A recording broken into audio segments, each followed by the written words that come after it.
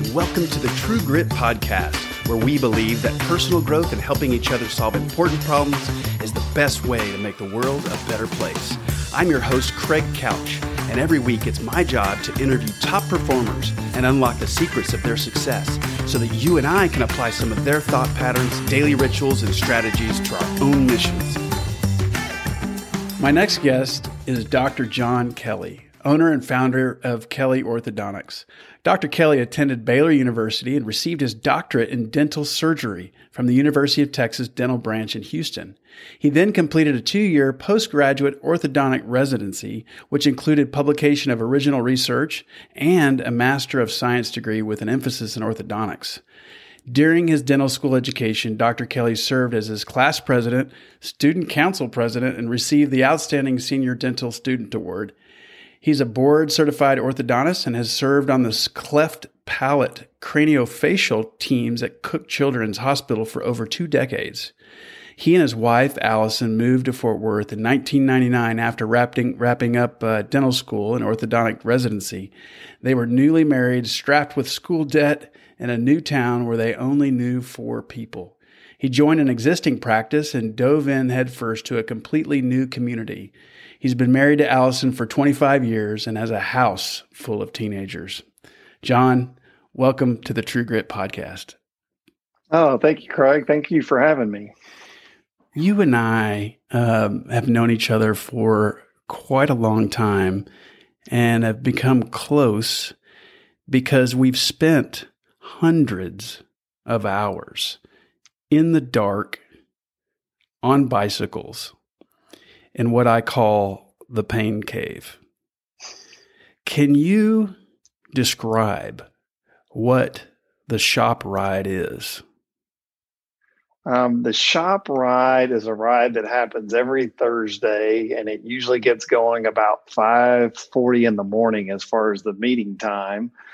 And that ride goes out to Aledo or Weatherford, depending on the time of the year and what we're training on. And it is the absolute definition of a sufferfest and a pain cave. And almost everybody I know that has done the shop ride through the years was not able to do it the first time. It took me about 6 weeks of riding that and getting dropped before I could hang on and make it happen. And it's just a relentless pace.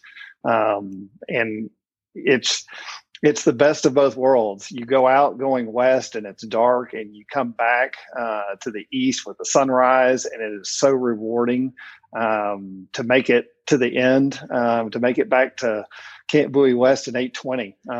But yeah, it's fast, it's hard. It teaches me every week that I don't have problems in my life. I have inconveniences because it's amazing when you are strapped for oxygen and your chest is beating as fast as it can, the perspective on life. That's a great, so you know the metrics off the top of your head. How fast, what are kind of in the core of the ride? What are some of the average, because I know a lot of my listeners aren't cyclists, and I've had some conversations in previous episodes with Elise Dickerson. You know, obviously Claude rode with us for years before he moved off to DC. But what are the speeds? What are some of the metrics? Because it's blindingly fast. Yes. Well, like this summer, we got in the habit, and with COVID going on and people having more time, I think, to ride because of work schedules being altered. We ended up riding out to Weatherford. We right by Jerry Chevrolet, if you know where that exit is. And we could ride from 8:20 at Camp Bowie West out to Weatherford and back. And I think our fastest time this summer was right about an hour and 8 minutes. So the average speed was 25 miles an hour, including stops for red lights. Yeah, including the red light. So which means the majority of the time you're looking down. If you're not climbing a hill, you're going 27 plus. Right. And lots of times at 30. And so, which, on a bicycle is pretty exhilarating. Yes. Well, and there's that one spot on the way home where we hit the 40s in some of those downhills. So yeah, it's an incredible ride. And I do remember you use the word get dropped. And so for those listening, what that means is that, and it happened to me multiple times because John has been riding longer than I have. And so I show up to the ride and just kind of a little bit afraid because of the lore that surrounds the shop ride, and just got dropped, which means that I basically was left in Aledo in the dark, to ride home. And, it was kind of, we don't really do that anymore. We kind of have a different system. You guys have a different system now. I don't ride that ride much anymore, but man, oh man, I remember very distinctly time and time again being dropped out there and watching, 10 to 12 guys slowly but surely leave me behind. It's the most lonely, just terrible, kind of shameful feeling. But the incredible feeling of actually hanging on to that ride for the first time. I remember just thinking, oh my God, I came home and just was so excited, and told my whole family, I was like, I made it. I hung on finally. I didn't get dropped. Anyway, so I just remember that so much, and I was in tip top shape back then. I mean, it was like, I felt like, my cardiovascular conditioning was incredible. And you've done it for a decade or something? How long? Yeah, I started riding with this group in 2010. So I've been doing it a decade. And one of the things that you and I have talked about, that I think your listeners, I want to brag on you. We do the shop ride differently as far as not leaving people out in the dark, because you and I got left out in the dark, and that's not a real safe place to be, especially as much traffic as there is on access roads. So we changed the culture of our cycling team, I feel like, in a very positive way, of being a lot more friendly and welcoming, instead of the trial by fire and we'll learn your name if you're able to stay on for a couple of weeks and you keep showing up. Otherwise, there was no real interest in who you were and what you were about. Thankfully, that chapter is closed. Well, it was a cool season. I've shown up a couple of times. I feel like I'm more of the team mascot now, that I don't ride that ride as much anymore. Well, I'd like to dive into the kind of the core of our conversation, with a name. And that name is Dr. Richard O'Neal. Who was he, and why was he important in your journey as an orthodontist? Dr. Richard O'Neal was my mentor. He was the orthodontist whose practice I joined, and I had the privilege of practicing with him for over 3 years. And Richard grew up here in Fort Worth. He was a Fort Worth guy, grew up on the east side of town, went to Polytechnic High School, went on to be an All-American basketball player at TCU, got drafted by the Boston Celtics, realized that he was too small at 6'7", to play in the NBA as it was changing, because guys were just getting bigger down low. And so he decided it was time to pursue a different direction. And so he went back and did dental school and did the Army before getting out and setting up his practice here in Fort Worth. And so he and Gail, started with a dental practice on the east side of town, and they raised 4 kids and a whole bunch of grandchildren. And Richard's midlife crisis was coming home and telling Gail, I'm going to sell my dental practice and I'm going to go back to orthodontic residency school. And they already had, I think, 3 of their 4 kids at that point. And Richard, being all of 6'7", bought a Datsun 240Z that he drove. He commuted from Fort Worth to Dallas, and every day going to Baylor College of Dentistry for his residency program for 2 years, and then came back and set up a ortho practice here in Fort Worth in 1975. And then I came and joined him in 99, and just a a giant of a man physically, but an even bigger man spiritually and emotionally for me, and just have tried to walk in his footsteps through my career and as a husband and a father and an orthodontist. So what was the process, the transition of buying him out? I've always been curious about a couple of elements there, like how do you value, how would you put a value on the practice? And then what was the transition like? Because it sounds like he had a pretty tremendous book of business. I mean, from 75 to 1999. So he had an established business. He was, grew up in Fort Worth, was a TCU grad, highly networked. I'm just curious at how that all went down and what was that like? There are specialists in everything, and so there are specialists that do practice transitions for dental and medical. Usually the general numbers are anywhere from 50 to 70% of gross over a 3-year average is what the price comes down to. And that then the percentage is determined by, like what you're saying, how well is that person established in the community?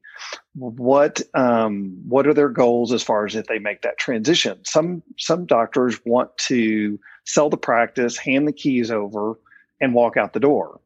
Well, that practice is not going to be as valuable as a practice where the selling doctor is going to stay for a period of time. The technical term for it is goodwill. The reality is when the senior doctor stays and makes that transition through the selling and then working for their new employer, it goes way beyond the financial aspect. And so, the neat thing for Richard is we had a contract that I worked for him for 12 months, and then I bought the practice. There were provisions within that contract that if he didn't fire me for just cause within 6 months of me being there, he had to sell the practice to me. And if it was one of those things that he felt like he was selling it and he didn't want to be a part of who I was and walked away, the price was reduced. He didn't get 100% of the practice price unless we made it the full 12 months. And, we had an incredible relationship, and I worked for him, like I said, for a year. I bought the practice. He then worked for me for another year, which finished up the contract. And then we had a handshake agreement until he retired and said, I'm going to Colorado for the month in September, which was his 70th birthday. And he's like, I don't think I want to see patients when I get back. And I was like, awesome. Like, you have done this so well. Like, go enjoy that. And that was really my goal with Richard is I wanted him to be able to retire when he was ready to make that transition. And so we didn't have a date until he felt like that was the time. That's really cool. Well, as you were about to take the reins, I'm guessing that there was going to be some shifts in strategy, maybe, or shifts in culture or overall vibe or direction. Were there any of those things that you employed right away or couldn't wait to begin on when the transition happened? I think when you make a transition in a practice, the patients, the parents, and the staff need to feel like the changes that are coming are at an appropriate pace. Mm-hmm. And so I really didn't try to make any changes with the staff initially. I made some changes as far as cultural wise, not that what Richard was doing and what I was doing was different, but I was younger, and my relationship with patients and parents and referring dentists in the community was going to look different than Richard's relationship. And so I had to establish who John Kelly is within the framework of Kelly and O'Neill Orthodontics. And so we started making some of those changes, and he was open. I mean, from the very beginning, even before I bought the practice, he was like, any changes you want to make, let's start making them now. Let's tailor this practice so that it works for you long term. And so, I've never been to more lunches in the first 2 years of my practice because Richard introduced me to everybody he knew in town. And so we met and got to know people and started forming friendships and went from there. And so, Richard was very gracious to allow me to be a part of all of the decision making that first 12 months. It was so like classy, John. That's such a classy approach to pass the baton and sell your business. And because in a way, he gets best of both worlds. He's passing it on to someone who he really cares about, and he's also leaving a legacy and giving you space to make it your own. Like, that is what a great model for you when it's time for you to do the same. Like, perfect. Well, and because of the way Richard handled that, there was another orthodontist in town who had immense respect for and really hoped one of my friends was going to be able to come in and buy his practice. And he wasn't ready to sell at that point. So I just made the offer. I said, you practice as long as you want. If you decide not to sell it to someone coming out of residency, I will buy your practice and we'll fold it into my existing, and you can practice until you're ready to retire. And so we did it again with another orthodontist here in town later on. And that was just, to be able to give that blessing was just huge. Because I feel like I've had relationships with two orthodontists who have taught me a lot about life and orthodontics and family, and to be able to sit under their umbrella, so to speak, and have them in the office and bounce ideas off of and have fun with and laugh and camaraderie. A huge blessing for me. And knowing that both of them were able to finish practicing on their timeline with it being their choice and not other factors pressing in. What a beautiful example of finishing strong. Orthodontics is largely, and just correct me if I'm wrong, is largely elective. And yes, my business mind is going, okay, Craig, if you could be a dentist, your market is big. If you are going to be an orthodontist, the market is smaller. Can you walk me through how you came to the decision of specializing in orthodontics? Because there's a lot of parallels in people's business journeys. And do they stay more broad in general to get more market share, or to have a larger market to go after, or do you really specialize? So I'd love to hear you walk me through that decision process. Anybody I mentor, I always say, if you're going to med school or dental school, you need to be content with being a family practice doctor or being a general dentist. Even within those realms, you specialize a bit, just from the standpoint of you can't be great at everything. And you've got to pick your areas. For me, it probably happened in my third year of dental school and treating clinical patients. And I kept noticing this pattern of seeing patients that were coming back through the dental school and were having to have things like crowns and bridges redone. And I, of course, was looking at them going, why don't we fix how their teeth fit together before we fix the restorations? They'll last a whole lot longer. And so I was kind of a frustrated third-year dental student going, I think we've got things out of order. And it just went on. And I was like, I enjoyed the restorative dentistry part, but I didn't love it. But I loved creating new smiles, and I loved the opportunity to have a long-term relationship with a patient that you see, every 5 to 8 weeks for a year and a half. And so for me, it was two main things playing in. One, from a professional standpoint, I wanted to be able to do work at the highest level. And I felt like if I wasn't able to fit the teeth together properly first, then I wasn't giving the patient the best of what they really needed.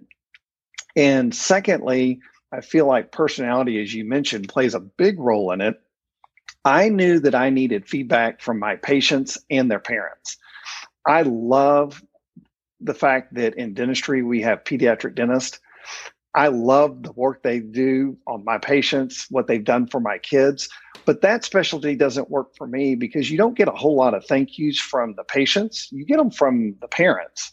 And so each specialty within dentistry has a kind of a unique personality to it as far as the rewards that you receive through the daily taking care of people day in and day out and over the years. And I love the fact that I saw very early that orthodontics enabled the orthodontist that I knew in my life, and that my mentor, who was my orthodontist, showed me was those relationships can be a lifetime. Mm-hmm. And to get to see them grow up through the teenage years and then go on after high school and then, start a family, start businesses, and then come back with their kids for a second generation.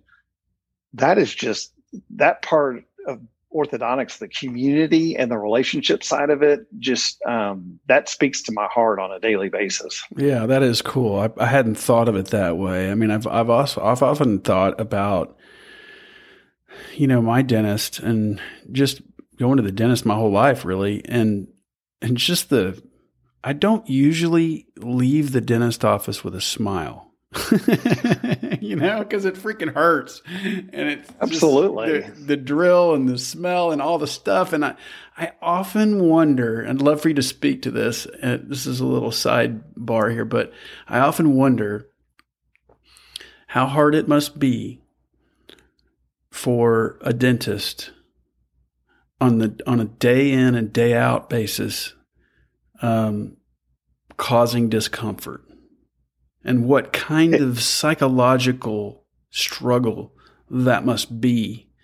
You're not really doing that. You're actually maybe there's just a little discomfort, but nothing like a drill. I mean, you're gluing stuff and tightening things, and it's a little uncomfortable after they leave your office, but it's not while they're sitting there. And can you speak to that? Is that a real thing in the dentist world? Absolutely. I mean, I haven't seen it so much recently, but I know while I was in dental school and, during my first decade of practice, you heard a lot about the suicide rate of dentists being high. And you also hear that, dentistry is one of the greatest, occupations out there as rated by the general public. So where's the dichotomy? Like, what's going on there?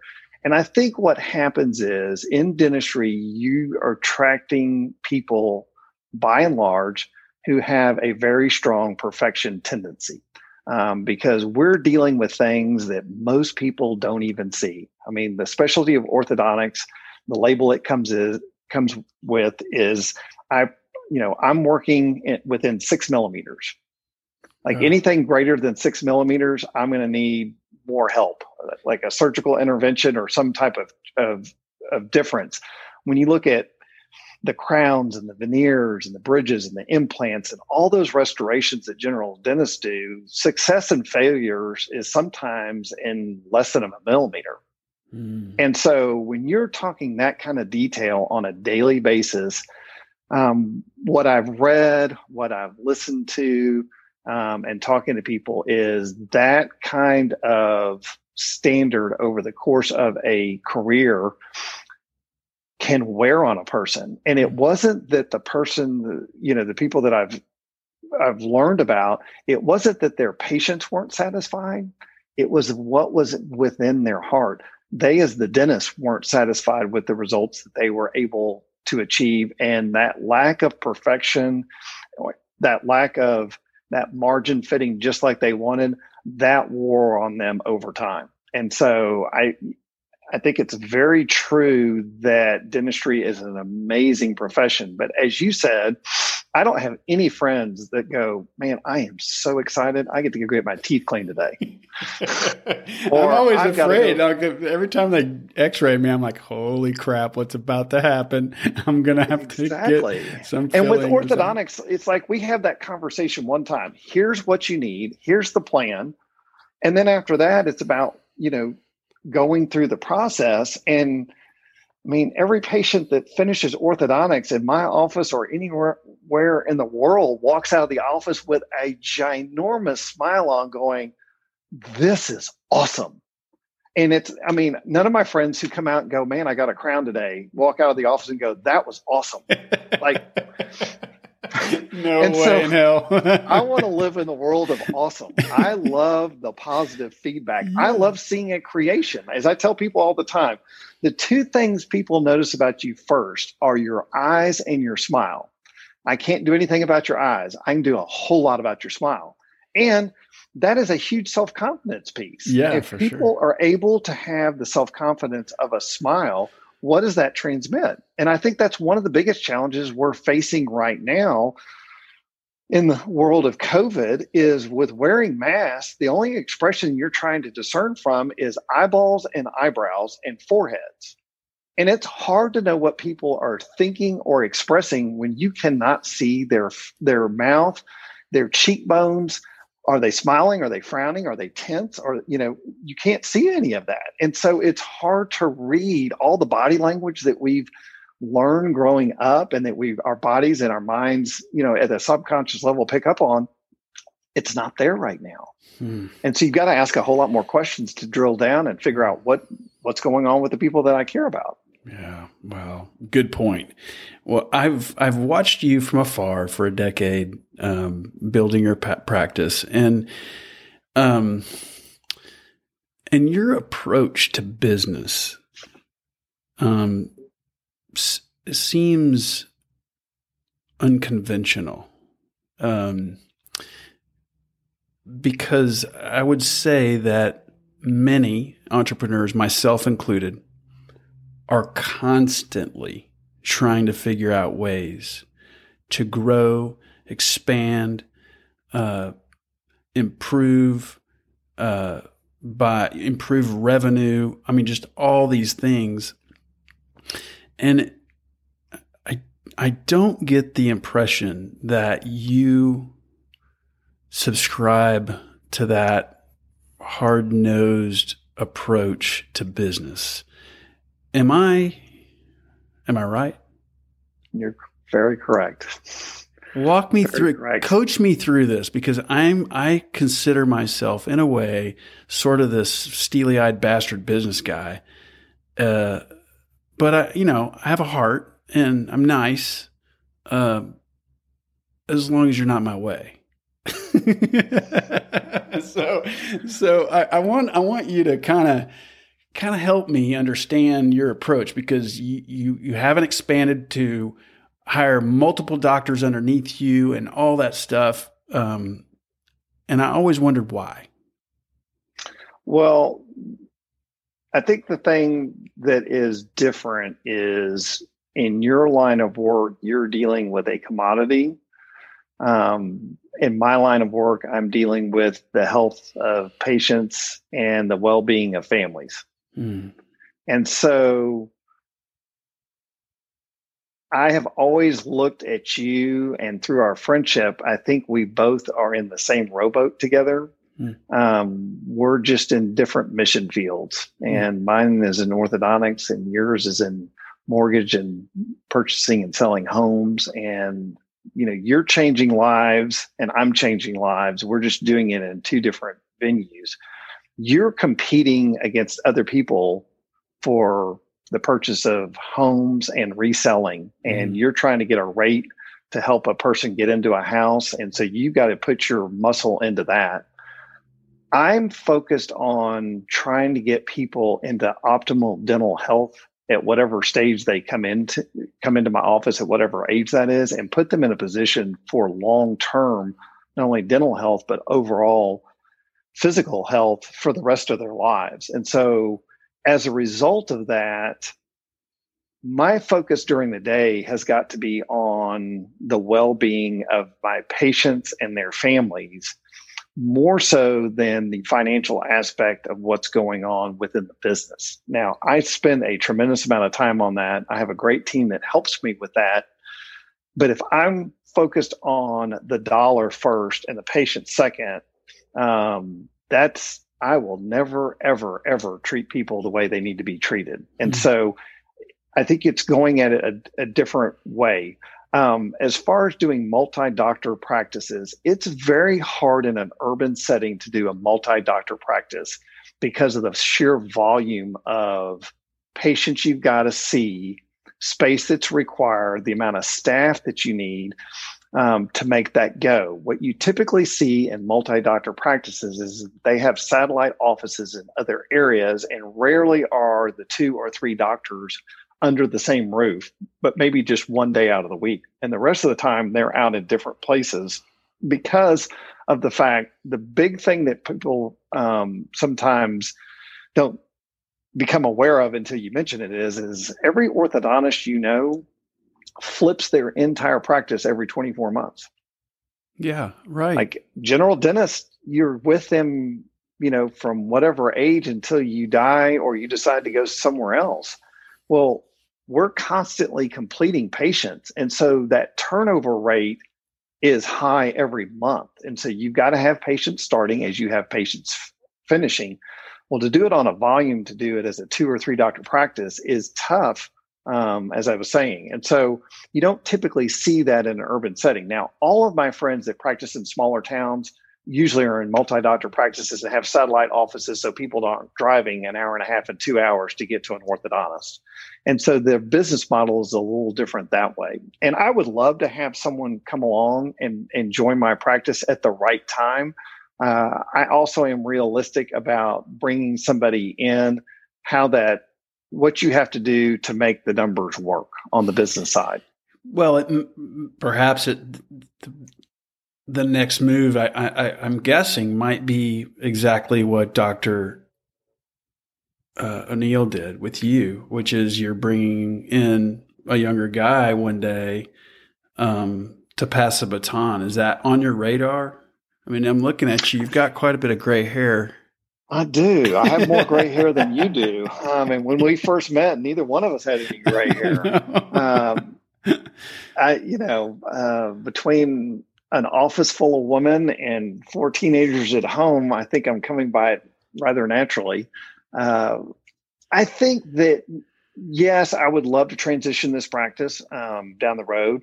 But I feel like I've got a big measure of time before I want to retire. I love what I do. And when people ask me who don't know me and they say, what do you do? I tell them I'm in full-time ministry as an orthodontist, which usually will spark a conversation. And so I know that right now my mission field is orthodontics, and my focus is creating beautiful smiles while investing in the lives of our patients and our community. And I want that to continue beyond me down the road, but I'd love to do this for a long time. I feel like I'm about halfway through my career. And Lord willing and health wise, I'll hopefully be doing this another 20 years. It's interesting. I hope I have the opportunity to retire when I want to retire, into a different opportunity to be invested in my community, invested in other people. Because at some point you're not going to be doing what you're doing, and I'm not going to be doing what I'm going to be doing, but we're not going to be sitting at home. Right. Exactly. I will get invested somewhere else. Yeah. I've been thinking about that and just how, and I'm with you on that. I feel like I've got God willing, I've got plenty of energy, and have no plan of slowing down until I'm forced to for some reason, because I just love it. I love it. I love what I do, and you obviously do too. And it's just something that I just don't see. I don't see myself. I don't feel a need to move to something else. It's just so great. I think the sweet spot right now, Craig, is that at this point of our lives, we have the energy, as you said, but we have enough experience behind us to really make sound decisions for those that we're trying to impact on a daily basis. Mm-hmm. And that was one of the greatest things that was said to myself and my 5 other classmates when we graduated from orthodontic residency. One of our mentors and teachers said, y'all are graduating with some of the best clinical knowledge in orthodontics of any residency program in the country. He goes, we've done everything to prepare you for going out. There's just one thing y'all are lacking. It's experience. Mm. And the only way you're going to get that is to get out there and do it and keep in touch with each other. And if something comes up, call us. Like, we're here to help you. We're here to walk down that path with you. It's called a practice for a reason. It's not called perfection.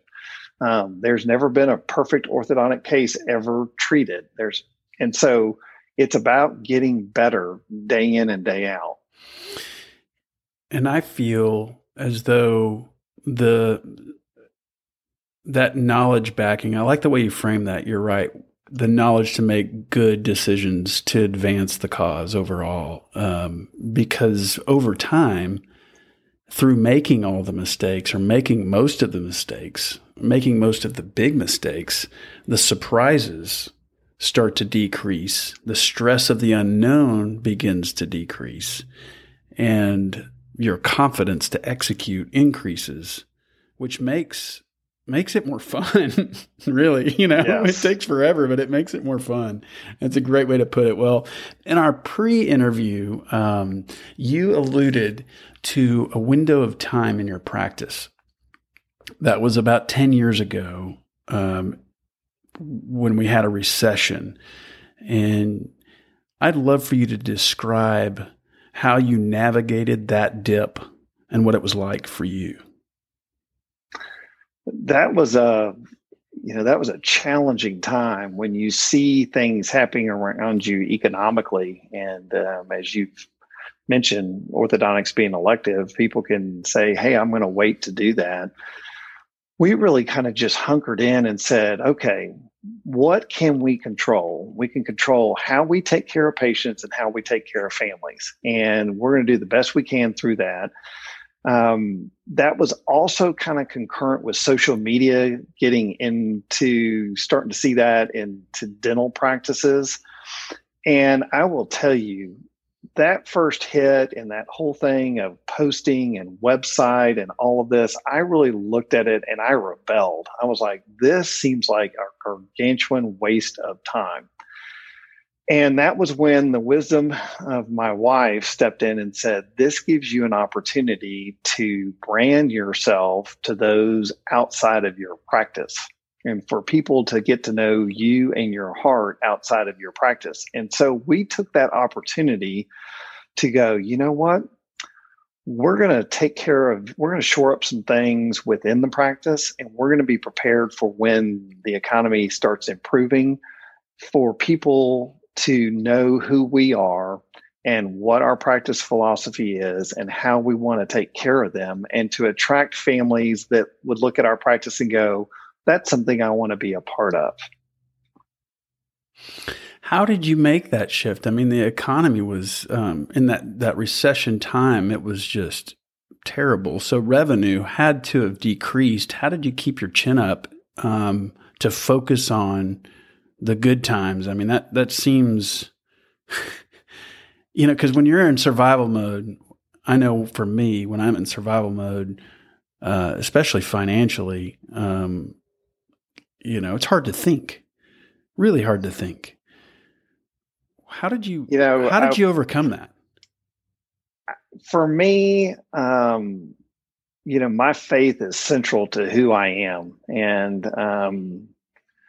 as I tell people, I'm unapologetically in love with Jesus. And I think having a personal relationship, having friends who I could lean on, who could pray for me, and could also give me wisdom into were my ideas as far as what I was doing Was I on the right path? And, I had a real peace during that period of time. I didn't like the financial implications of how it affected myself and my family and our staff. But I knew that we would get through it. I leaned on Dr. O'Neill as far as what he had told me that of what happened to him during his practice is that you're going to hit times in your practice where the economy isn't strong. And so you've got to continue to, press forward and keep the main thing. And so I didn't take it personally. I mean, I knew it wasn't because people in Fort Worth didn't want to come see me. It was across the board. I mean, we had families that were moving out of town because they had lost jobs and they were having to relocate, and they needed, they were strapped financially too. We were all in the rowboat together. And so you just love people where they are, make sound decisions, business-wise, shore up the things that you can, cut some costs where you can do that as well, and keep focused on taking care of people, and know that, as things come around, you'll see the sun come up and you'll see new opportunities. So in your experience in that window of time where, you were struggling, doing a lot of praying, I'm guessing, and surrounding yourself with other people that are wise, that can kind of hold you up. What lessons did you learn in that window of time that you are now applying? I'm guessing that COVID is punching you in the gut a little too, like it does many people. What lessons did you learn in the first recession that you've been applying to now?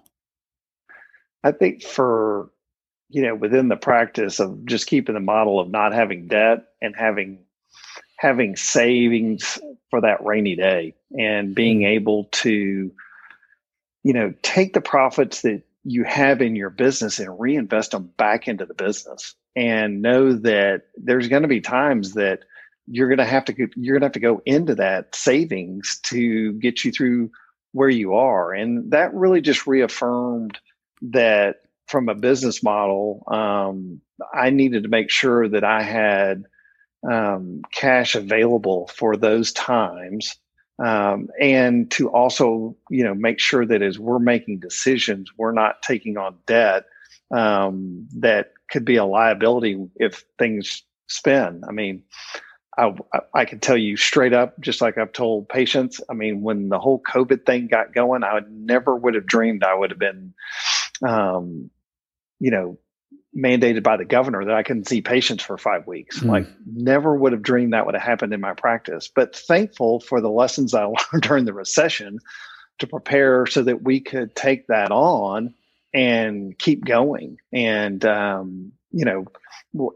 I applied also what I learned then was people want to know what your plan is.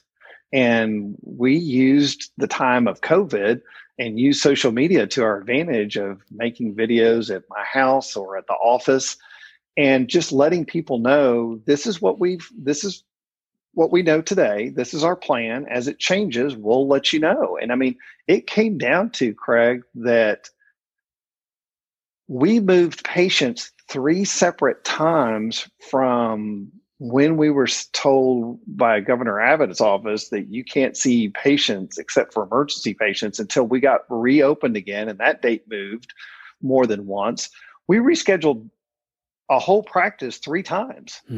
And so once people knew that what the plan was and that we're available, I mean, didn't know anything about Zoom. I think I got a master's degree in Zoom from the middle of March to the 1st of May, just because we were on it. And thankful for FaceTime and, just being able to see patients. And so we just, I went to work every day during COVID, just like I normally did. We didn't have scheduled patients in the office. We took care of emergencies like we needed to, but we did virtual appointments for 5 weeks and checked in on folks and made sure things were going, because guess what? Those teeth don't go, oh, wow, it's COVID. We're not moving right now. Yeah. Teeth are still moving, COVID or no COVID. And so we kind of needed to know what was happening, especially with some of the, there's a good portion of what we're doing orthodontically that is time sensitive.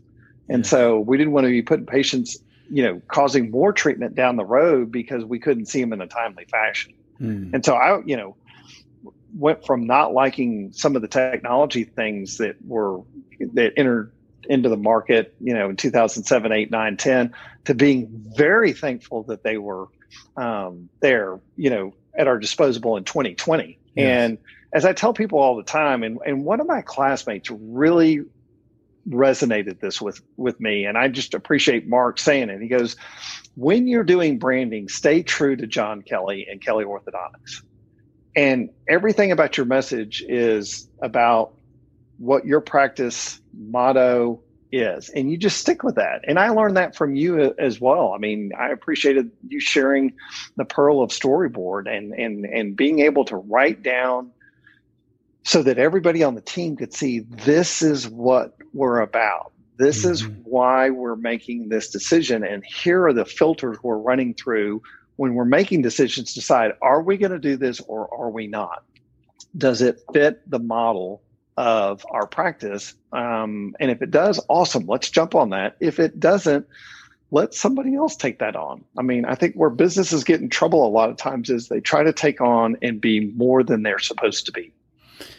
Well, you've done a very good job of branding. I mean, your messaging is great. It's very positive. It's about the smile. It's about the outcome. You're not, I mean, I really looked at your website from sort of a story brand point of view. And Donald Miller is just brilliant in how he frames things. I just love his approach to branding. And, because I think most people, when they're building a website, are doing any sort of flyer, they lead with all the benefits. We're awesome. Dr. Kelly's awesome. He's went to school. He's board certified. He knows how to put braces on. He knows how to do all this other stuff. But you shifted to the outcome of the smile. And I think that's really cool. It's probably really helped frame who you really are to your customer. And I think that the ability to express yourself through your website and through what you do social media wise allows people to see who you are and where your focus is. Mm-hmm. And I really do think it helps everybody. I don't think any of us are going to businesses, physicians, dentists, vets, whatever it be, blindly now and just hoping it turns out. I think everybody kind of has a feel of what am I getting myself into? And I think it makes much better relationships when people know where your heart is before they ever start the journey with you.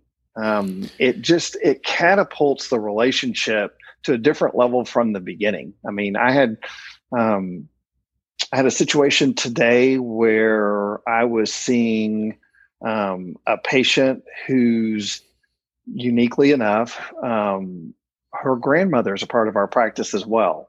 And the son came in and just said, my mom wanted you to know and gave me some, personal information about their family and just said she knew that y'all would pray about it. And I mean, I don't know much higher compliment that I can receive than that they know that what's going on in their life is important to all of us. And that, yes, we will pray about that. Wow. Life is not easy. No. Especially right now in 2020. I think that's why none of us are going to shed a tear as 2020 ends. I mean, it's telling you, man, I feel like I need to take a shower with a pressure washer to get this funk off my body. It's like, I'm so over it. I'm with you, man. It is such the weirdest year in that regard. I mean, usually you come down to the end of the year and you're looking back and going, man, I wish we could redo this part or that part, or that was a fun memory, or we could do that family experience again. And I'm like, oh my God. No, that can all go in. And real quickly, I have a sweet family who every year does a Christmas card, and I mean a very involved Christmas card with a movie theme typically. Okay. I mean, mom, dad, and son are all dressed up. I mean, it is a huge production. Well, this year they sent a picture. They're all dressed up, and there's a dumpster there that says 2020 on it, and there's a huge fire raging out of that dumpster. And we put it up. We have all laughed about it. Other patients have looked at it and laughed about it. We're like, that is really kind of how everybody feels about 2020. It was a dumpster fire. Tire fire. Thankfully we made it through, but it took us working together to make it through. I mean, I think every family can say they have leaned on others through this process to get here. Yeah. Well, yes, I'm with you on that. And I want to get back to something real quick about social media. You mentioned how thankful you are for the ability to get the word out about your brand, who you are, get your message out. And that's a double-edged sword. So what I mean is that it's real easy for you as the business owner and the owner of the practice, and the guy at the helm to get that message out. But it's also really easy for the haters to come after you. And what I mean by that is really, Google reviews. I would imagine, I can only imagine how much, I don't know, it would stress me out thinking about, me being the doctor and then being attacked, because I know you guys are really good at keeping people happy and keeping them smiling, but you can't do that 100% of the time. So what are the particular steps that you take for damage control when somebody blasts you? I'll pick up the phone and call them. I just think the personal touch, I think that's one of the things that's lost in our society at this point is, voice prompts, leave a message, can you even apply for a job anymore and talk to somebody? You've got to submit an application online, and, it takes steps and steps to get to a person. And so I just call and ask, is there something that I can do to help the situation? And just open it up and see how the person feels and see if we can come to a resolution of the situation. And thankfully that'll happen. Mm-hmm. And, there've been a few times that it hasn't. One that was probably the most challenging was I got a negative Google review on a patient who wasn't even my patient. I was taking care of a patient of one of my colleagues here in town that was out of town. And so I was taking his emergency call, and I take care of this patient and coordinate appointments in the dentist's office because there were multiple things going on while he was out of town. And then she blasts me on a Google review. No. And I'm like, are you really? And went into the whole thing about the fact that I shouldn't have gotten paid for the emergency visit. And it was just one of those that you just looked at and you were like, are you serious?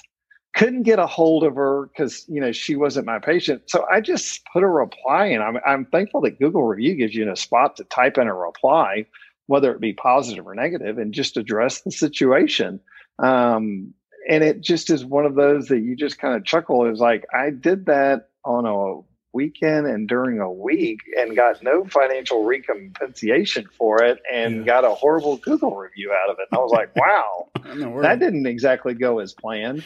But I just think that you have to look at that and go, okay, that's one patient over 21 years that has missed what we were trying to accomplish and didn't value the steps that we took. And so, at some point you just got to let that go. Yeah. But I do think that as far as where you're, I think, going with this is being accessible. I tell my staff all the time, if a parent has a concern or a question, stick a note, put it by my computer. I will call them in between patients or at the end of the day or during lunch and let's visit. And I also say that when families come to meet us for the very first time, I think it's extremely important that people understand the why behind what we're doing. And if they can understand the why, the whole process is a whole lot more fun. Mm-hmm. And so that gives them an open invitation, and I'm expecting you to ask questions. As I tell people all the time, I would much rather you ask me than Google or your friends, because Google and your friends don't have your mouth and your treatment plan. So ask me. I will tell you why we're making those decisions. I want you to be informed. What you said earlier was so true. You get x-rays done at the dental office, and the big fear is there something there that I don't know about? And so if I can remove that and there is no fear of the unknown, then we can be conversing about what's going on in their life, what's going on in my life, and we can continue to grow together. It's that fear that gets in the way of so much stuff. Yeah. And I just have found that through the years, calling patients and parents and just picking up the phone and saying, how can I help? Means all the difference in the world. And, 99 point whatever percentage of the time, it has remedied the situation. Excellent tip right there. Just pick up the dang phone.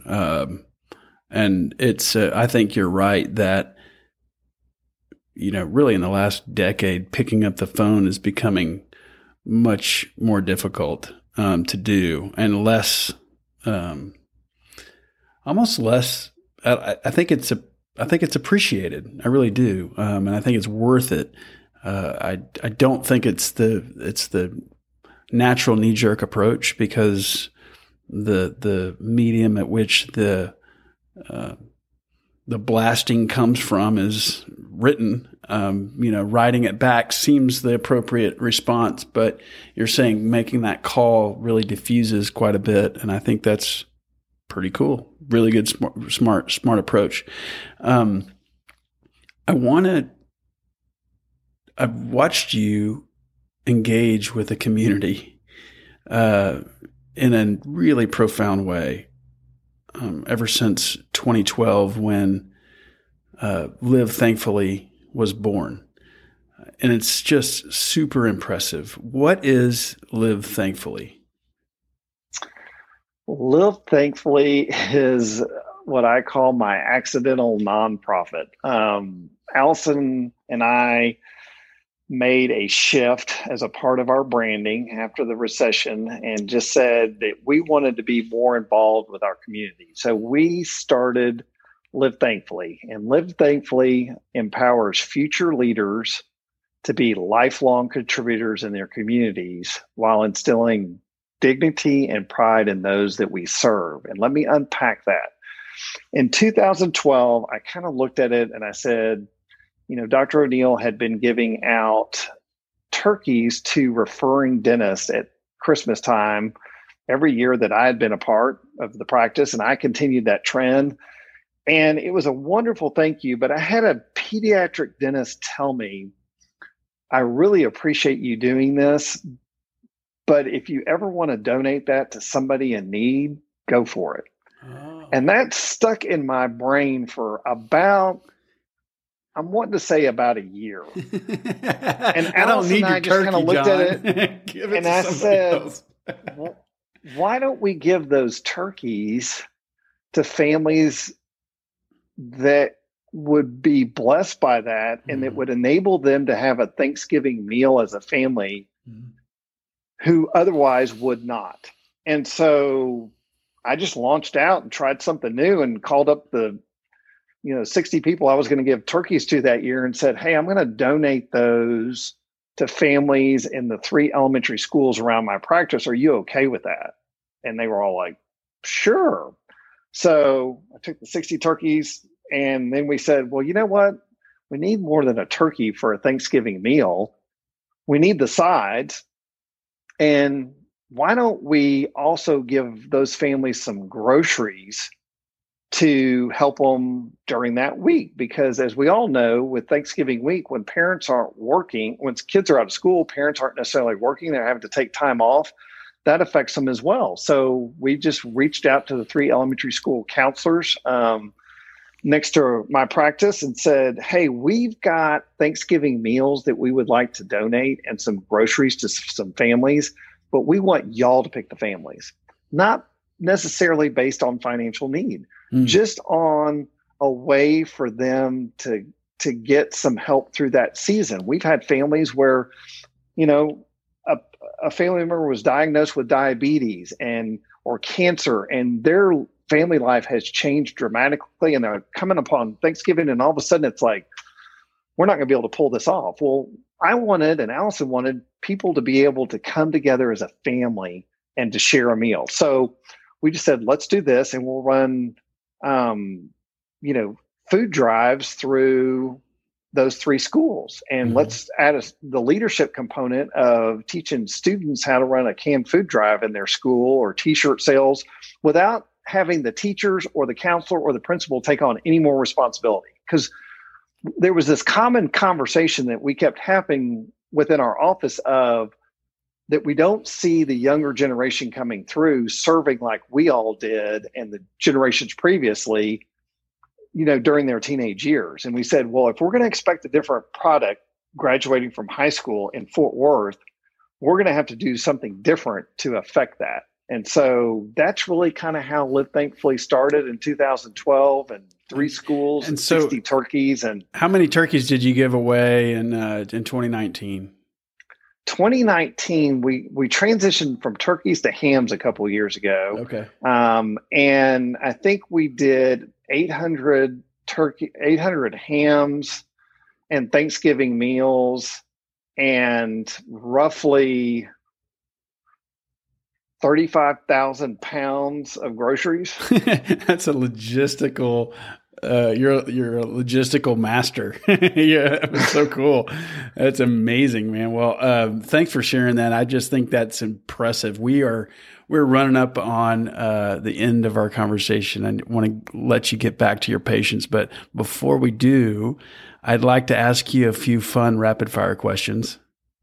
Awesome. So what does the first hour of your day look like? First hour of my day is feeding my dog and taking her outside, eating breakfast, and either riding a bicycle or lifting weights. Lifting weights. Okay. What is the number one thief of your time?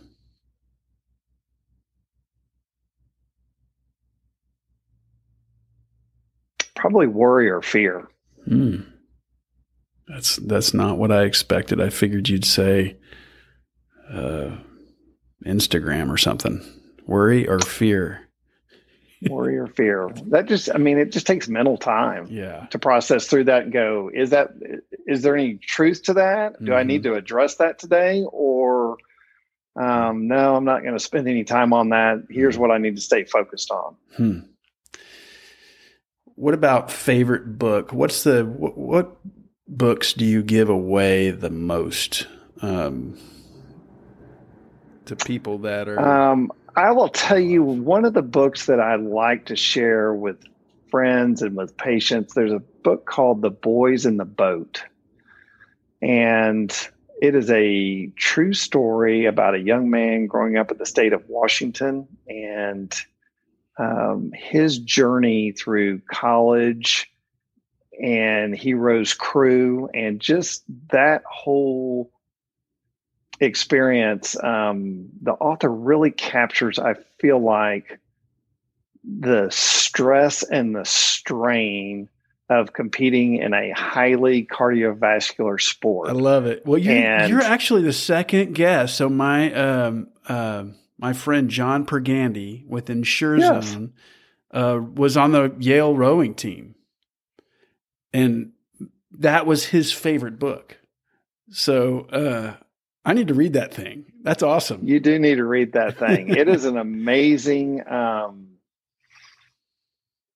It's an amazing story, and it talks about all kinds of things beyond. Even if you aren't interested in crew, it talks about U.S. history. It talks about World War II. There's a lot that plays into that time period.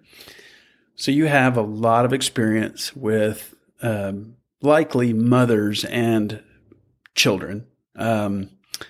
What, in your opinion, is the proper age to give a kid a cell phone? I think that depends on the child. For our house, it's been closer, it's been more around 13, 14, 15 years of age. Wow.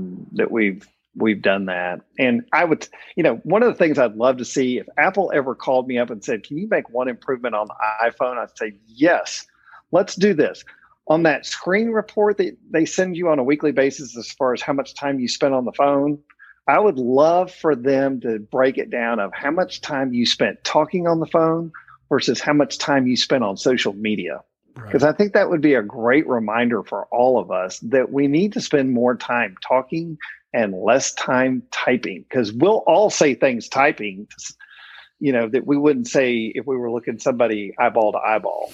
And so, but I do think it depends on, the child and the situation. I mean, some of our kids got cell phones earlier than Allison and I had planned, but one of ours got in a situation where he was running cross country in the morning at one school and then having to walk to the other school to start the day. Right. I mean, a different campus. And so you were like, well, that's not exactly great for him to be walking and have no way of getting in touch with somebody, especially with, what if practice cancels? Right. Which was one of the experiences we had. Get that boy a flip phone. That's awesome. So what is your go-to protein source? Oh, my goodness. After a ride or in the evening? After a ride, I go, I use a protein called Vega Sport Protein, which I can just mix with some water, chug down and get in, 25 plus grams and get on it. Favorite protein source in the evening. I still love a good steak. I'm a steak guy too. Marriage one-liner to give a newlywed.